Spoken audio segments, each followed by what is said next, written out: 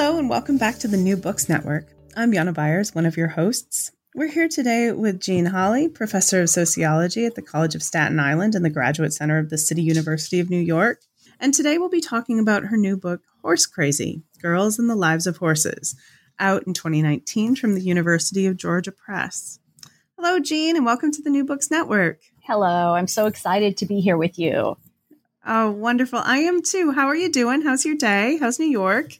Things are good. It's been really exciting to be in New York these days with Black Lives Matter happening all over the city, protests, across the street from my apartment and everywhere. So it's really neat. It's a great place to be right now. That is wonderful. Yeah, you are in a good position to watch history unfold, aren't you? Mm-hmm. Yeah. Oh, so tell me, is it exciting? Is the spirit good? How are things feeling?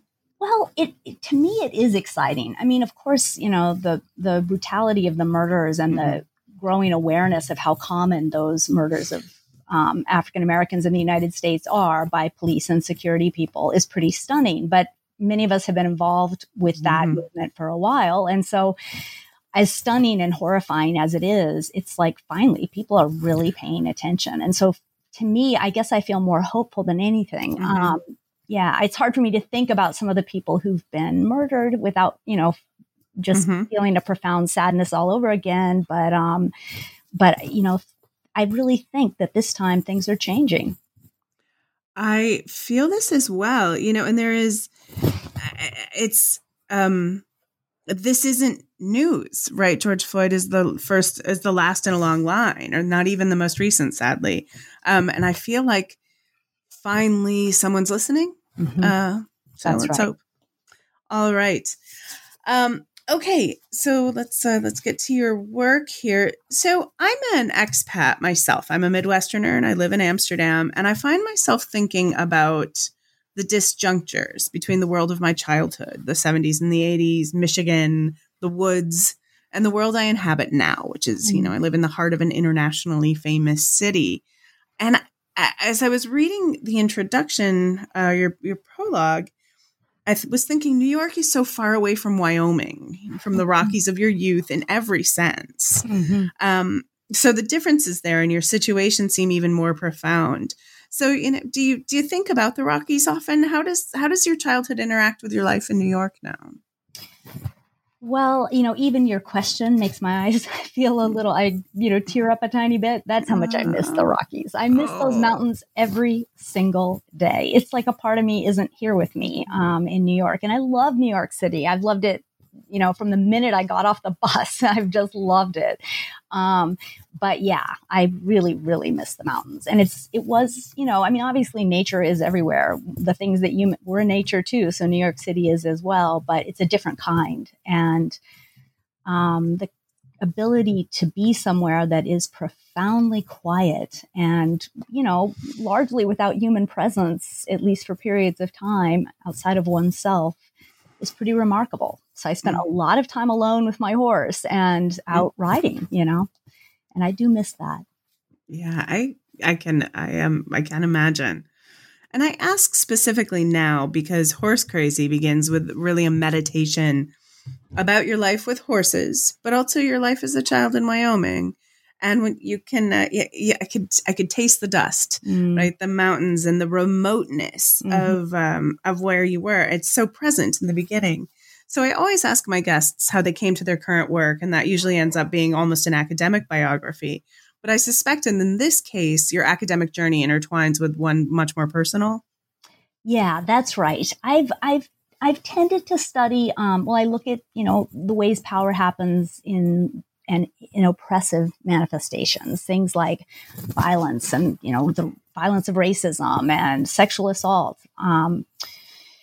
But this book, so after writing several books that were sort of focused on more painful topics, I came to thinking about my childhood again and remembering that there was more to it. I mean, one of the things I've written about is the violence in my own family. And also one of the ways part of my family made a living was through the meat industry. So the violence of that industry. And I wrote a story that paralleled the two. It's called The Parallel Lives of Women and Cows, Meat Markets.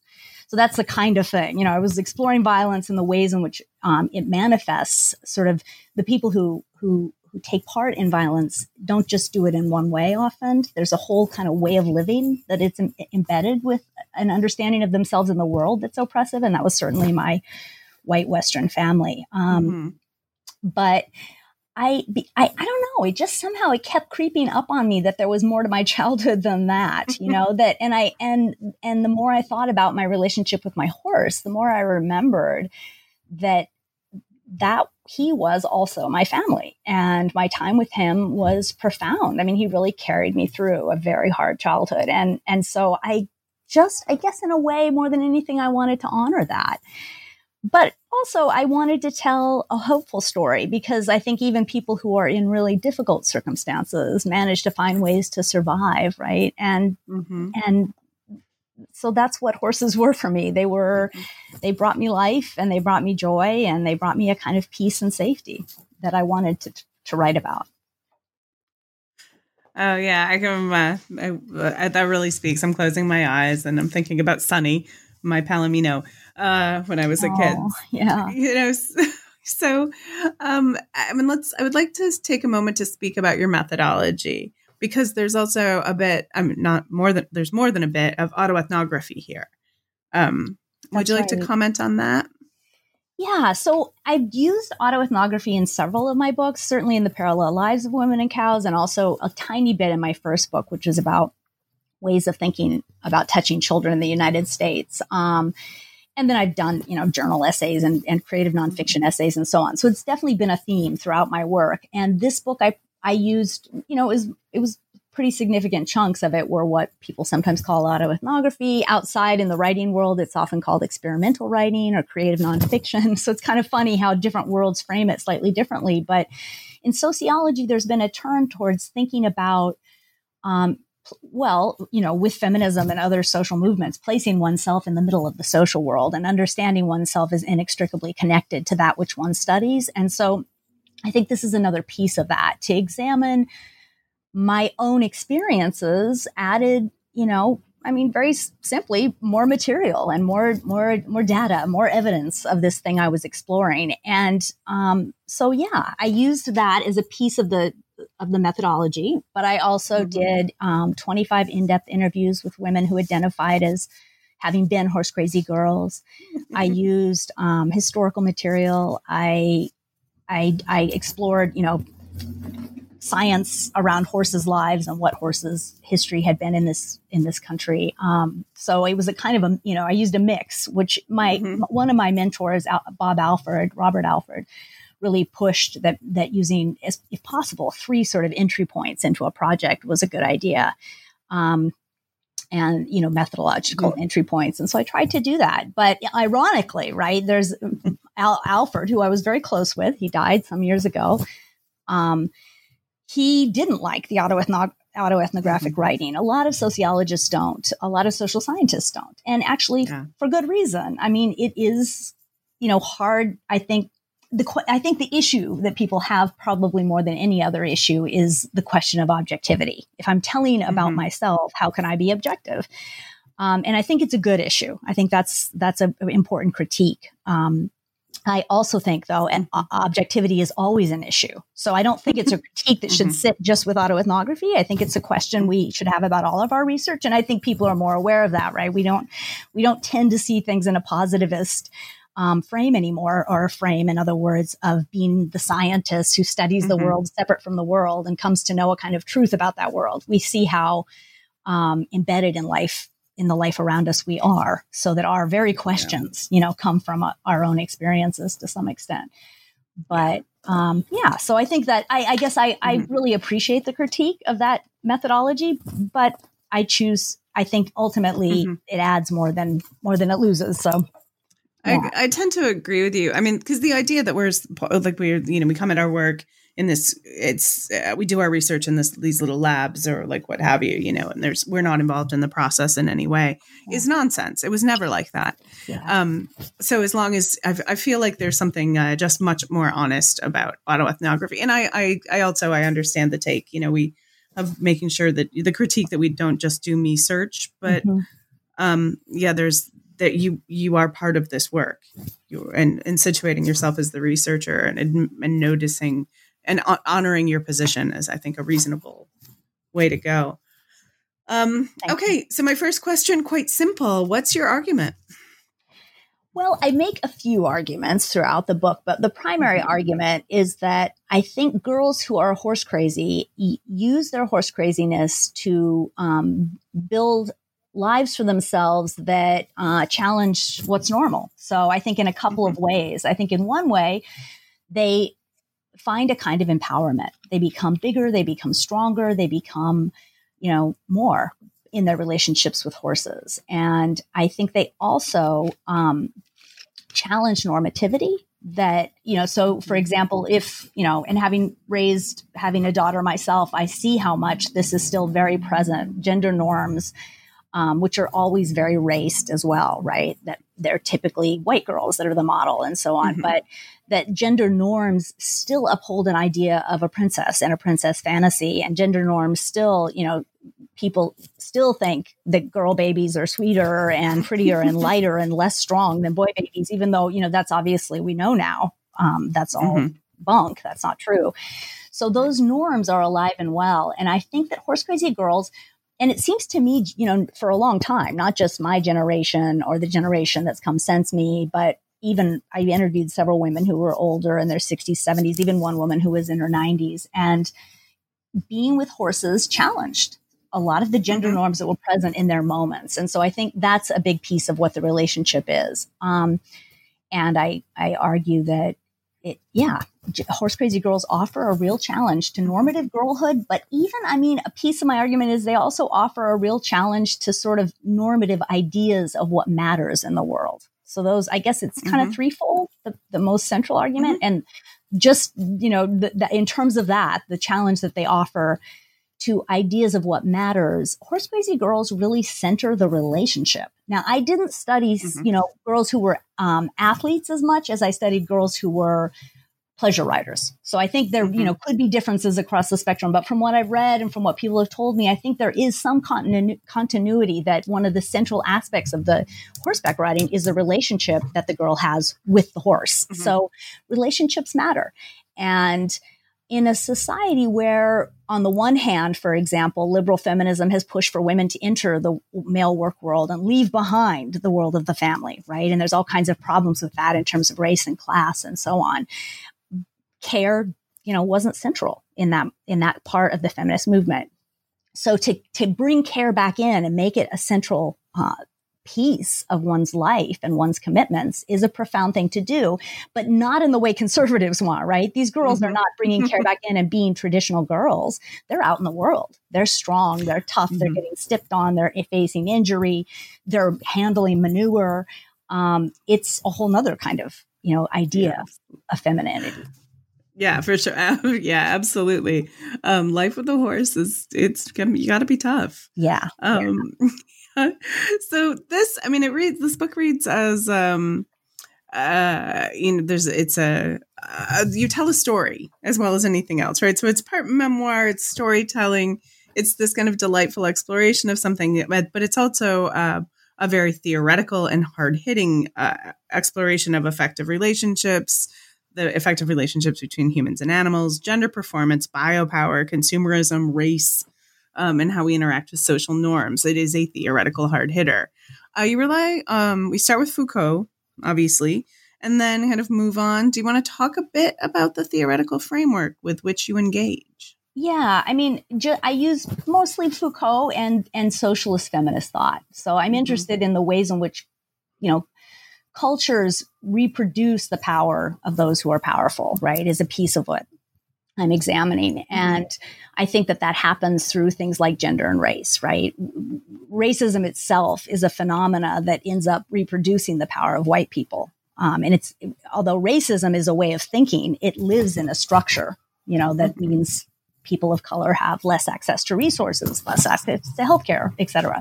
So I'm interested in that sort of framework of thinking about the ways in which culture and the ways we think come out of structural systems that oppress. And so both I use some of Foucault and some of socialist feminism to talk about that, those questions of power and how power happens in our lives. And Foucault is interesting because he, for those who are interested in Foucault, he has these two many brilliant ideas, but two of them are, one is about normalization, or how we come to be the things our society sort of pushes us and wants us to be. And so girls become girls and boys become boys, and white people become white people, right? White people have a sense of entitlement and a sense that they're normal and everybody else is not normal, and so on. Those phenomena that we're increasingly recognizing today are what Foucault would call normalization. People become this thing that's considered normal. Not that it's normal by any means. It's an artifact of culture. So that's, I think, a really useful idea to think about. The other thing Foucault does is explore how our bodies in mass are used in the service of power. So horses, reproduce as animal bodies all kinds of systems of power, including what's interesting with horses is that, like pets, on the one hand, horses are pets for a while, and they're creatures with which a human girl has a very intense and important relationship, if that's, if they're with a girl. And then on the other hand, when horses become lame, or they're no longer useful, or the girl grows up and the family can't afford the horse anymore, they often still become an animal much like a farm animal, right? And so in the U.S. in particular, but in lots of places, there's this split between pets, which are non-human animals, and farm animals, which are, non-human animals. You'd think we'd treat them the same. In the U.S., you can treat a farm animal in ways that are, would be considered profoundly brutal if we were to do those things to our pets. Horses end up crossing that line. They're pets, and then many of them end up dying in slaughterhouses. So that's a piece of what I'm exploring is Foucault's idea about how, bodies as populations, humans and horses and cattle, become, live really in the service of a reproduction of broader systems of power. And in the broadest, a capitalist economy like ours. So this is probably best explored further by just going through and talking about what you do in the book. So from this introduction, you move on, chapter 2, U.S. horse history from colonization to recreation, working for men, playing with girls. And it does just what it's promised. It tells us about the long relationship between Americans and horses. That's right. Yeah. And I hope, let me just put in a plug that the theory is hard hitting in the first chapter, but after that, I really work hard to make the language accessible to people who aren't theorists, because I'm really aiming to be read by people who are not necessarily interested in theory at all. And I think, I've been told that I have some success with that, but I guess my readers, of your and listeners of your show can let me know if I'm wrong. But this chapter is, in a nutshell, just, a very, succinct history of this animal that we call horses. And I'm interested in how horses, came to be horses. They were actually originally coming from a tiny animal that was kind of shaped like and looked like a fox.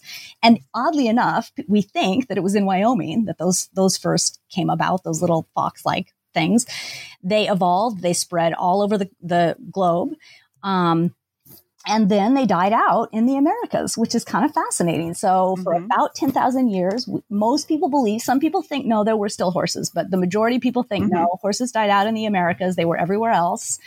And how they came back. And so here in the service of whiteness and of power, they came back with colonizers. So horses came to the American continent with colonizers. They were brought over by originally the Spanish, and then they bred and they got away, and, other peoples and other groups captured them and managed to get them, and they spread everywhere. But it's a pretty recent history on these continents. And I'm also interested, so that's sort of like what happened with horses in a very quick nutshell, but I'm also interested in the ways that horses were gendered male for a long time in Western cultures. They were associated with labor, productive labor that men did. So with what happened was, from cowboys to carriage horses, to riding and hunting, to all the ways in which horses have been used by humans in the Western world, with industrialization, when factories began to do more of our labor and less of the labor to produce food was happening on farms, with that shift in the 1800s in the United States, earlier in other places, with that shift, horses were less and less useful in the sense of productive labor. And that's the shift then by the 1920s, 1930s in the US, horses were being increasingly used for leisure, and women stepped in then. But, largely more middle class and elite white women had access to that privilege. Now, this is a sweep, right? Other groups, there were, African-American cowboys, Native Americans, horses were really important in many communities. So I'm making a sweep and talking about mostly the mainstream, but even to some extent from what there isn't, from the literature I can find, within, Black communities and within Native American communities, horses were often understood as more male animals, but not always. But certainly in white United States, such as it was in the 1800s and early 1900s, horses were associated with men until this shift happened. Right. I mean, they're workhorses. They work. They're draft horses. My, in my family, my great grandfather had a team on our farm, and that he worked on my family farm. They did labor. Yeah. And by the time it got to me, my mom and I just rode, which is a fairly typical farm story. That's right. Yeah. And I point you also I will say, I love the theory. I love the arguments you make here, but you also do just tell a good story. So that is true. You have great success with that. Oh, thank you. This paints this real picture of kind of the normalcy of horses as well, that just they're everywhere in the pre-industrial age. That's right. They were everywhere. And you didn't see them much like most people don't notice cars today. They just were a part of the fabric of our lives. And so, that shift, them not being used less and less for industrial labor and being less and less visible everywhere, more and more for leisure, and leisure for people who could afford to access them, that shift meant they became less noticeable. We didn't see them as much. Yeah. Yeah. Which takes them out of our present life and a bit more into our imagination, which I think is a nice segue into chapter 3, Dreaming of Horses, the pony book genre and other horse stories in the mid-20th century. Yeah. So I was interested not only in the actual relationships between girls and horses and humans and horses and the actual lives of horses, and I was interested in that, and I try to explore that, but I was also interested in ways of thinking about horses, because as a sociologist, I think the ways we think about things is as important as what's actually happening, right? And often we're wrong about what's happening, but it, to some extent, if a lot of people believe something to be true, it has, as the Thomas theorem in sociology argues, it has some truth to it. So if people believe that there's a fire in a building and they all run out and somebody gets killed on the way out, let's say we find out there was no fire, but the reality of people thinking there was a fire had a real impact. So that's the case with a lot of things. Like, right, we know race isn't real. There's no biology for race, but it still matters because a lot of people still believe in it. And that's meant oppression, these forms of oppression. So same with horses. What people think matters a lot. And I argue in my book that girls thinking and imagining of horses, even that has been liberatory for girls in a way that such that I think many girls horse crazy girls never really have access to horses. Most of the women I interviewed didn't own a horse. Some only got to see a horse once or twice a year, but they were utterly and completely horse crazy. And I found it fascinating that their experience of fantasies kind of mirrored the experiences of girls who did have access to horses. The sort of liberation and the strength and the centering themselves in the stories as the heroes of their own stories. And what I enjoyed was finding how much of the literature, not all, reflected that. So particularly coming from England, there was this whole wave of what were called pony books that from the 1930s on into the 70s, there still are, but that was the big period, the 30s to the 70s, when there were lots of them, where there were these stories being written that nearly always had a girl hero. If there was a boy in the story, the boy was with the girl, but there were very few that actually had the boy be the hero, which is, if I'm sure people are aware that in literature that time period was really unusual in the Western world. So girls were heroes in these stories, and they were the ones who were active. They rescued boys. They captured wild horses. The horse would only be ridden by them. It wouldn't allow anyone else nearby. Those were the kinds of tales. They were really strangely feminist tales. And so in the U.S., another interesting thing was in the U.S., a lot of those stories did the exact opposite. They centered boys. There were, for example, in Walter Farley's Black Stallion series, 20-some books, there's almost no females. Not only no female humans, no female horses. One book has a girl hero who comes and goes, but she's always secondary to Alec, the boy hero. And one book has a female horse who also comes and goes, but is basically, the only one in all those series. So there was a way in which boys continue to be centered in the United States horse crazy girl literature. And what I found from the former horse crazy girls that I spoke with was that they just stepped in as the boy. So they didn't play the girl role, which was invisible. They became the boy and they had all the adventures themselves, which is a very kind of profoundly feminist move to make, Wow. I went through this realization that, Alec, you're right. There's nobody in the Black Stallion. Like, those are all. How did I not notice that I was reading about boys and only boys? Although, that was life in the 80s of my teenage years, of my childhood. But yeah, that's exactly how I interacted with those books. Isn't that interesting, right? It's amazing. Yeah. And it's interesting too. I mean, did you notice, I'm not sure if you read that one, but the one female horse that's in the book is called the Black Minx. So she's the sort of the sexism through and through was pretty profound. Periodically, we got a tiny glimpse of Alec's mother, who was in the kitchen doing the things women are supposed to do. She was cooking and worrying about her son, but she never really entered into the story the way his father did, or his male trainer did, or it was pretty amazing. But yeah, I had any number of former horse crazy girls say, oh yeah, I was Alec. It wasn't I had a crush on Alec. It wasn't that I was watching Alec. It was I became that heroic figure. And that's a pretty feminist move. Right on. Indeed. Yeah. Okay. Yeah. So chapter 4 is a very personal story of your personal history with horses, the past that's still present.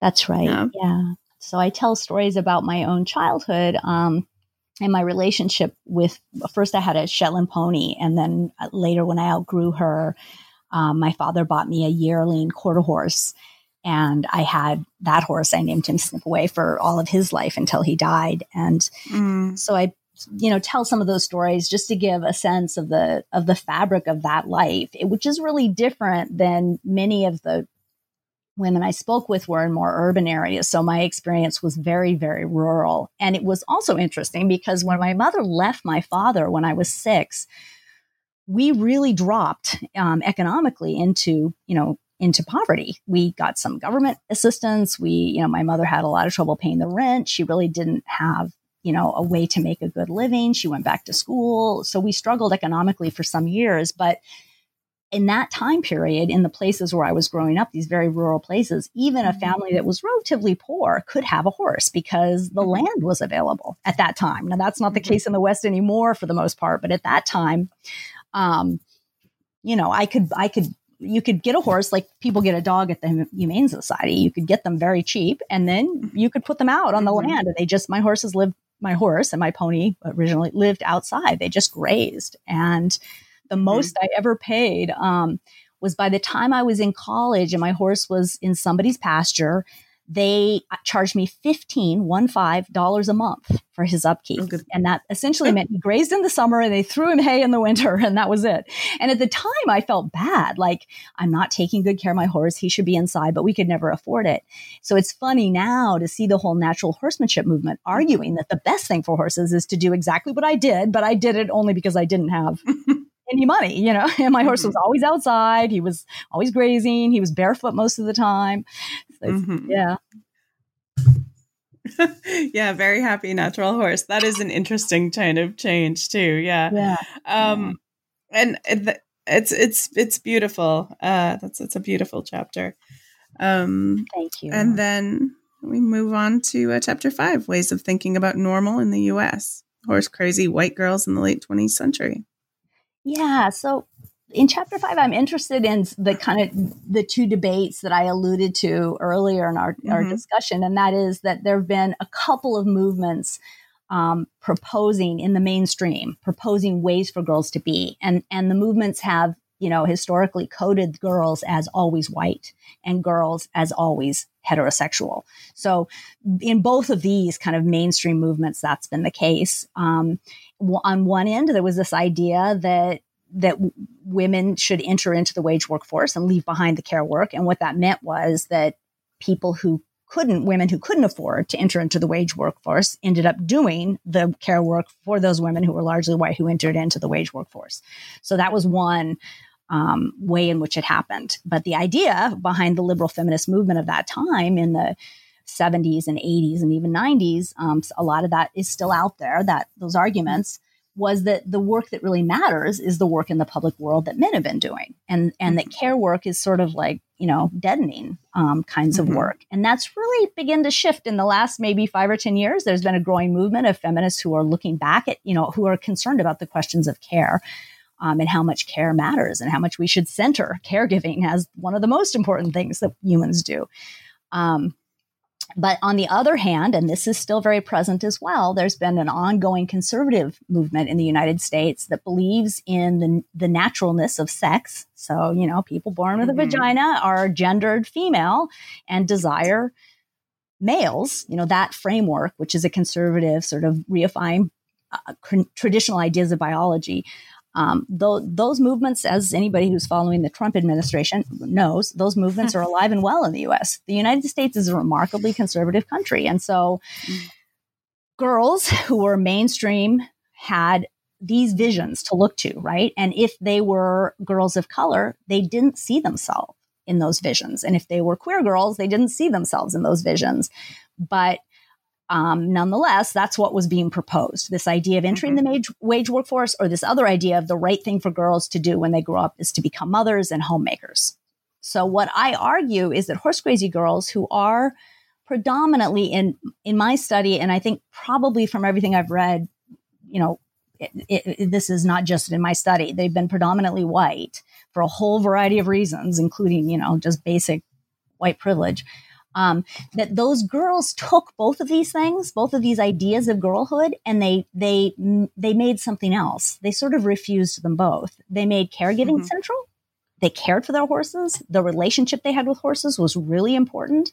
And they also made assertiveness of being out in the world and being strong and being willing to risk danger. I mean, it's fascinating that horseback riding is listed as, by some sports scholars, as the most dangerous sport. Now, you could argue with that, right? Obviously, football, American, United States football is very dangerous as well. And there are other sports that are really dangerous. But certainly everyone would agree that horseback riding is up there as one of the, 3 or 4 most dangerous sports. And yet it's a sport dominated by girls and women. So, what does that say? That girls and women who are meant to be, more timid and afraid are actually, and have been for some time, the majority of that, choosing this sport, choosing it and feeling, oddly enough, safer when riding than they feel in other places. So doing something very dangerous is suddenly safe. And all that, I think, is turning mainstream ideas about gender on its head.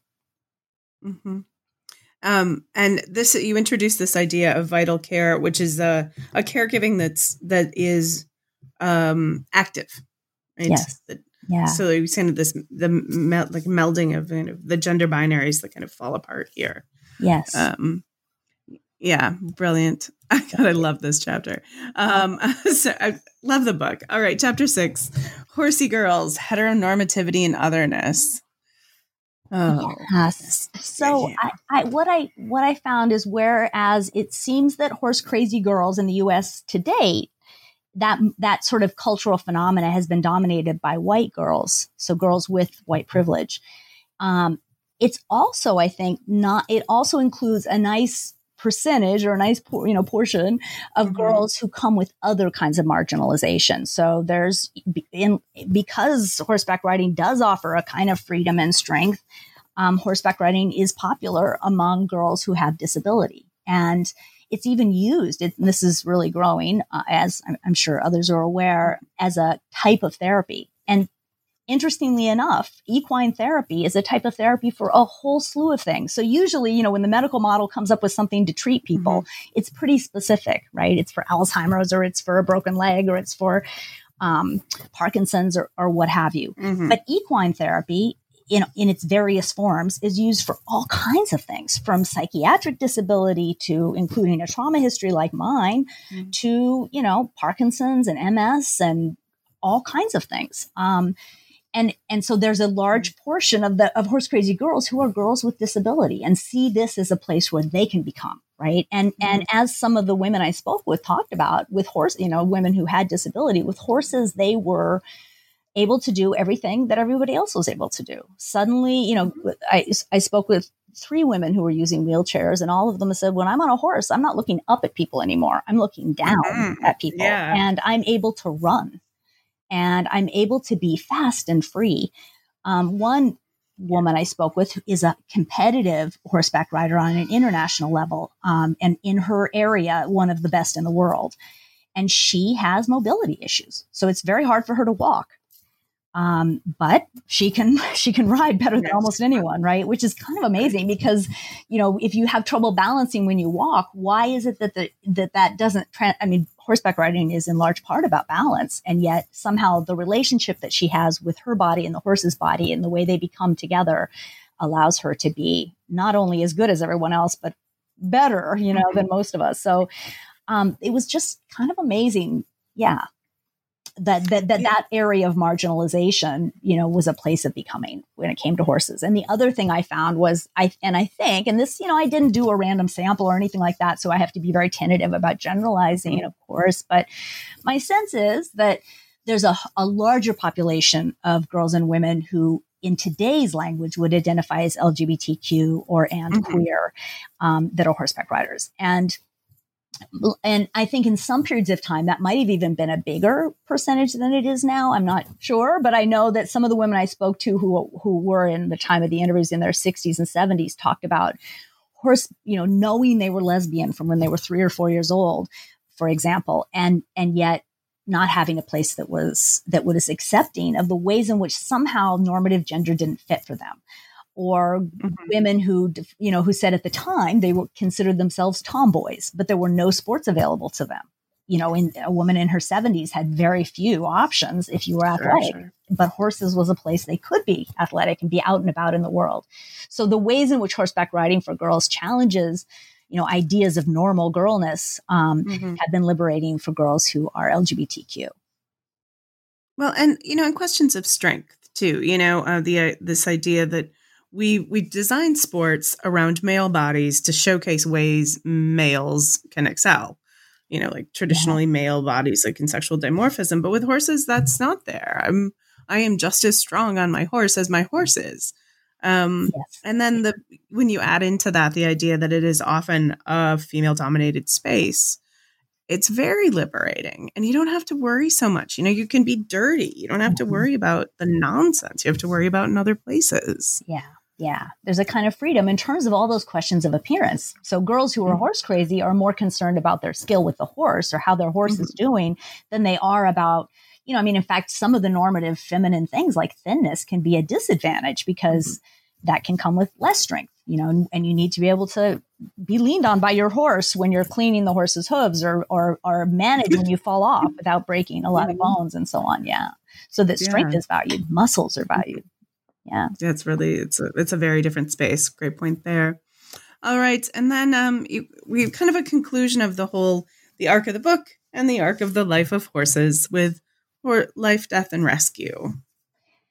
Yeah. So I'm someone who's really interested in and concerned about non-human animal lives in the world, animals that aren't human. And I'm concerned about things like factory farming, which for those who know about it is a really brutal practice when it comes to animals. It's terrible for the environment, and it's really hard on human workers as well. And of course, the things we produce like meat are not good for humans by and large. There's much healthier ways to eat and ways we could eat that would be better for the whole planet, right? Beans and rice are a very healthy food. And if we raise that instead of cattle, we'd be able to raise a lot more food and feed more people. And we wouldn't need to cut down rainforests for space for the cattle or space for the soy, et cetera, right? So those are all concerns of mine. And I was interested when it came to horses after having studied particularly beef cattle, which is what one side of my family was invested in when I was a child. I was interested in how I mentioned earlier in our conversation, horses cross a line where for a period they're like our pets, and humans in the US and other probably, many other places see our pets almost as family now. I mean, there's a way in which people are sort of admitting in the open, coming out of the closet about how their dog is their best friend or their closest person is their, cat, person, being. So I think there's been shifts in really recognizing the importance of animals in our lives and how central and how family they are to us. But we still have this profound denial about the way we treat animals with equal intelligence or even more. Animals like pigs, who are much smarter than dogs and very loyal as pets. We treat them, it's really brutal, the industry in which they're raised and killed. Really brutal. And so that disconnect is both troubling for me, but it's also interesting, right? Talk about an ideology that this animal, less intelligent, about the same size, is valued where I would go through thousands of dollars of cancer treatments to keep this animal alive. And that one, I'm willing to have it essentially tortured, when it's getting killed to be eaten. So why is it that that's the case? Why do I make this disconnect? And how is it bound up with a political economy that's very invested in producing meat and very invested in producing pet food, which is a big moneymaker, right? So horses for a time are on the pet side of that line, and they're very valued. But many of them end up crossing over to the farm animal side. And they're one of few animals that does make that cross, right? That are beloved pets and family members, as well as potential source of profit from their physical bodies. And, obviously slaughterhouses is not the only way that happens, but that's the one I looked at. Horses can be, transformed into meat for pet food. And for some people in Western Europe, there's still food. Some people in the US too, although that's been less common in the US than it has in other places, the eating of horses. But I'm sort of interested in how they move across the line in our thinking and in their lives. I can't think of anything else that works that way. I can't think of another animal that you hang out with, hug, and is your best friend, and then you send off and you kind of outsource their death. Yeah, that's right. I don't know of anything else. And if, for people who've studied slaughterhouses, it's, it sounds, I think a lot of families think, well, it's just a way to euthanize the horse. And then we make a little money. And in fact, we earn money instead of losing money, having a vet come out and put the horse down. If, let's say, a horse, is so badly injured or whatever. But the reality of the slaughterhouse is it's not like euthanization. It's, it's ugly. It's a very ugly death. Yeah. And so to be able to do that with our horse, most people who are close to their dog would think of doing that for their dog as much as they think of doing that to their grandmother. I mean, that's just a horrifying idea to put your dog through that. But somehow the horse ends up slipping over. And I don't think it's usually the girls themselves who, I think it's an artifact of growing up. I think it's an artifact of the reality that horses are expensive. So let's say the girl's off to college, the family can't afford the horse anymore. Here's a quick way to take care of this issue. My own childhood pony, in retrospect, I was killed in a slaughterhouse. And I sort of believed the line that my horse was put out to pasture to live, retire pony style, but that's not what happened. No. Oh, yeah. So, yeah. There is just an issue of the practicality of how enormous they are. And, there's no space in a lot of backyards for them. So I think on some level there's this argument that becomes about whether it's practical, and that in itself is an interesting question, because also grandma's not practical either, but right. Yeah. There are things we do. Yeah. Yeah, absolutely. Okay. Yeah. I've lost my guys, and I thought quite a bit about them and their ends and how they went with this chapter. And you you conclude this arc, and then your epilogue, this little coda, which I started to call in my head the Brony chapter, the boys who love ponies. Yeah. And you have this, you shift focus here. Talk about boys who love ponies. Tell me about this chapter. Well, I was interested in how, here we have another horse crazy group in a sense, right? But they also are sort of tipping over culture, tipping over ideas of gender, bursting through those ideas. And so bronies are it's bro, like brother with pony, and becomes brony. Now there are girl bronies, but for the most part, it's dominated by men, young men, some boys, but probably more people in their late teens and early 20s. And it's a movement who are interested in My Little Pony. So they're not exactly, I interviewed some bronies and they, we're not exactly horse crazy. We're really fascinated with the My Little Pony show. But that's kind of fascinating that one of the ways in which culture shaped ponies for girls, right? My Little Pony is quintessential normative femininity. They're pink and they're glittery and they worry about how their mane looks.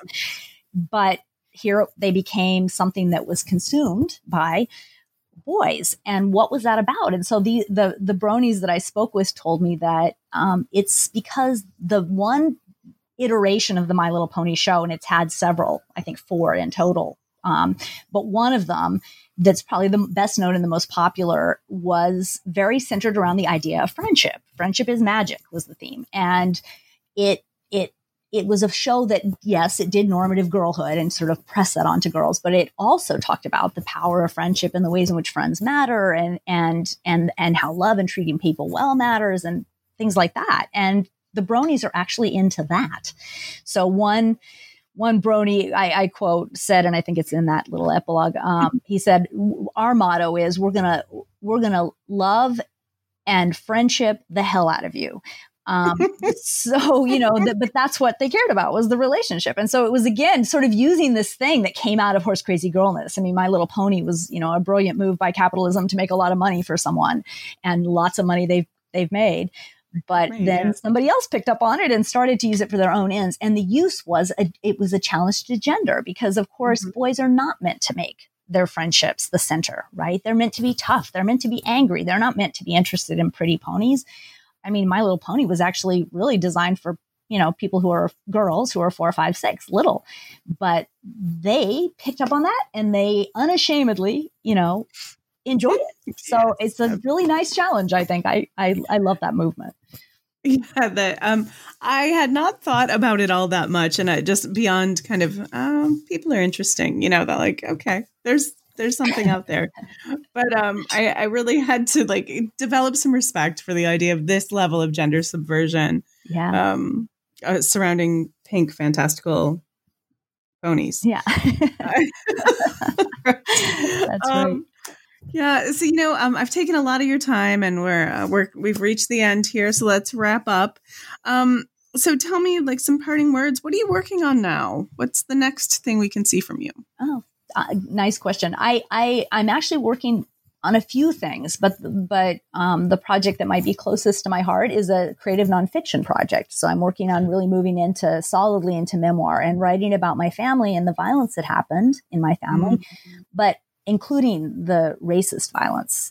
Some of my family members were involved with the KKK. So I'm writing about that as well. And I'm interested in how out of that, nonetheless, out of a lot of craziness, members of my family managed to do something different. So I'm not only interested in how the violence happened, but also how people managed to challenge it and really make other choices. So that's what this book is about. Mm-hmm. Yeah. What an interesting shift into creative nonfiction. How fun. Thank you. Yeah, that's it. That's really bold. Congratulations on that. Thank you. There's something a little bit comforting about writing about others and things and ideas.